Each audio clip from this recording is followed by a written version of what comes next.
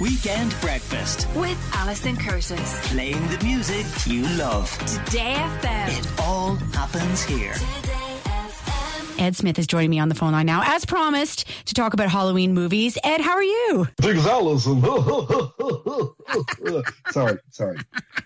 I'm sitting here in my sweatpants in the office here in Castlebar. It doesn't quite work when I try to do my Dracula voice, but I did my best. Dread Smith. You can call me Dread Smith. Dread Smith. Yeah. I hope you have more than track bottom pants on, do you?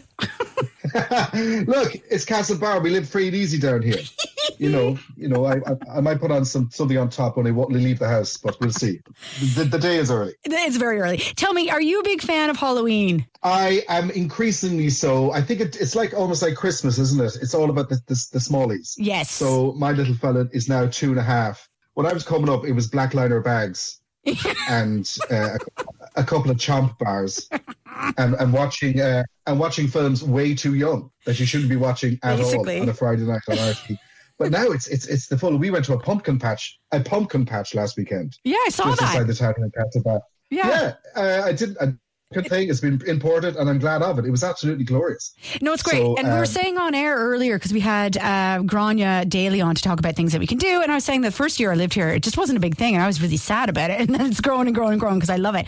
So we want to talk about now. It is. So we want to talk about Halloween movies just to help people get into the spirit of things. Your first choice is for Smallies. I'm going to play a clip of it, and I really think it's a gorgeous film, and here's a clip of Coco. My great-grandma Coco's father was the greatest musician of all time. Papa, Ernesto de la Cruz. One day, he left with his guitar and never returned. Now my family thinks music is a curse. Great-great-grandfather, none of them understand me. Oh, it's such a stunning movie, isn't it? Coco from 2017. Your first choice, Ed. Yes. So I've only seen this once, but it is Pixar, of course, so you're expecting, what you get from Pixar, the genius of their animation is absolutely stunning. And I think this is their most visually stunning film of all time so far. So basically it follows the story of Miguel, who accidentally finds himself in the land of the dead in Mexico on his deceased family to help him get back into the world of the living. It is an absolute feast for the smallies in your life. I'd say around 3, 4, 5, 6, we'll get a lot out of this. The music in this, the animation, it looks incredible. And it isn't that scary. Whilst there is skeletons and kind of, Halloween-y figures in it. It's not there's nothing here that's going to spook the small horses, I wouldn't think as well. So it is absolutely one for all the family. It's an absolute joy and a treat. But watch out for the end. Yes. Because it hits you right. It hits you right in the feels. It does. As they always do with the Pixar films. It was the one and only, this is embarrassing to say, it's the one and only time I've been to the Stella Cinema in Dublin, and Joan was 6 at the time. We went to see the launch of it, and it was stunning. Your next pick, Ed, is actually one of my favorite films of all time, The Nightmare Before Christmas. Yeah. Well, listen, Tim Burton, the Dark Prince of Halloween. You've got The Corpse Bride, also great. Wonderful Frankenweenie, if you've ever seen that. Yes. Of course, you go back to Edward Scissorhands, Sleepy Hollow, all of those. He just has that look. He has that kind of aesthetic. But for me, his masterpiece will and for always be The Nightmare Before Christmas, which is actually a twofer, really, isn't it? Because you can watch it at Halloween and at Christmas. So basically, we follow the story of Jack Skellington, played beautifully here by a guy called Chris Sarandon. He's the Pumpkin King of Halloween Town, and then he discovers in the neighbouring town a place called Christmas Town. And he is fascinated, like the likes of snow, presents, carols, all the good cheer, flying reindeer.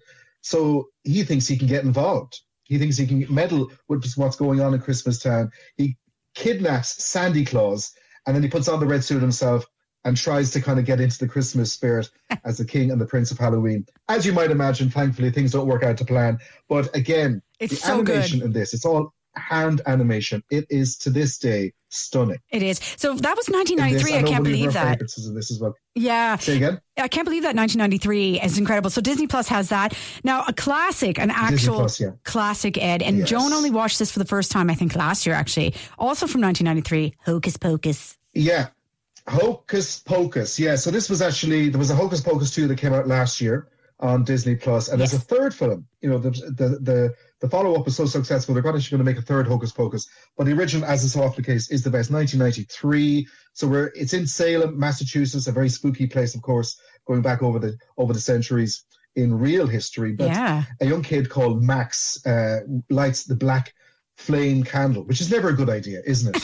Really, if you've got a black candle, no matter how nice it smells, don't be lighting it at Halloween. So he does it, And then he releases the trio of wicked women back into life after 300 years, and they're played absolutely so well done by Bette Midler, Kathy Najimy, and of course Sarah Jessica Parker. And their plan is to steal the life force of the town's children. So listen, again, this is one for all the family, you know, from 3 and 4 up to your tweens.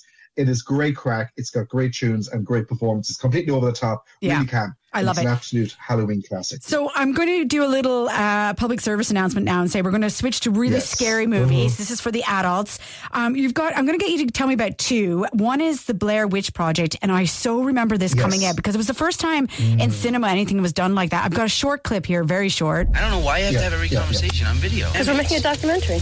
Not about us getting lost. We're making a documentary about a witch. It is terrifying. But you know what, Ed? When I was younger, we used to go and try and find spooky, scary places in abandoned houses and stuff like that. And then the Blair Witch came out and I was like, I'm not doing that anymore. No, I think, I grew up in the country as well, and we'd often wander into the local forest for the bit of crowd. The fairy forts was a big thing when I was growing up, and that still holds a real power over people to this day.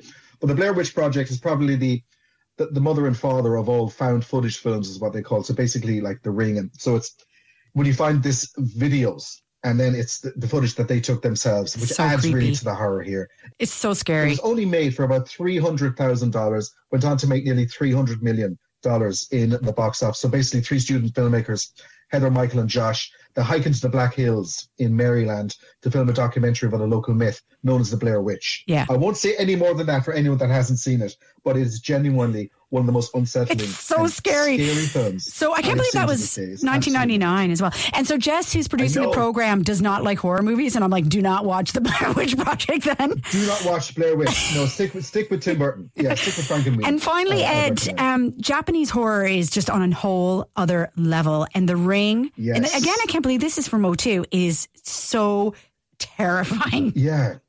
So this is actually a remake, as you mentioned, of the Japanese horror, an absolute classic called Ringu, which I'd also recommend you checking out. But they've taken a guy called Gore Verbinski, a great director. He's taken it from Tokyo to Seattle. So basically the premise of this film, a VHS tape is doing the rounds. And anyone who watches it, allegedly, the tape itself kills the person who watches it.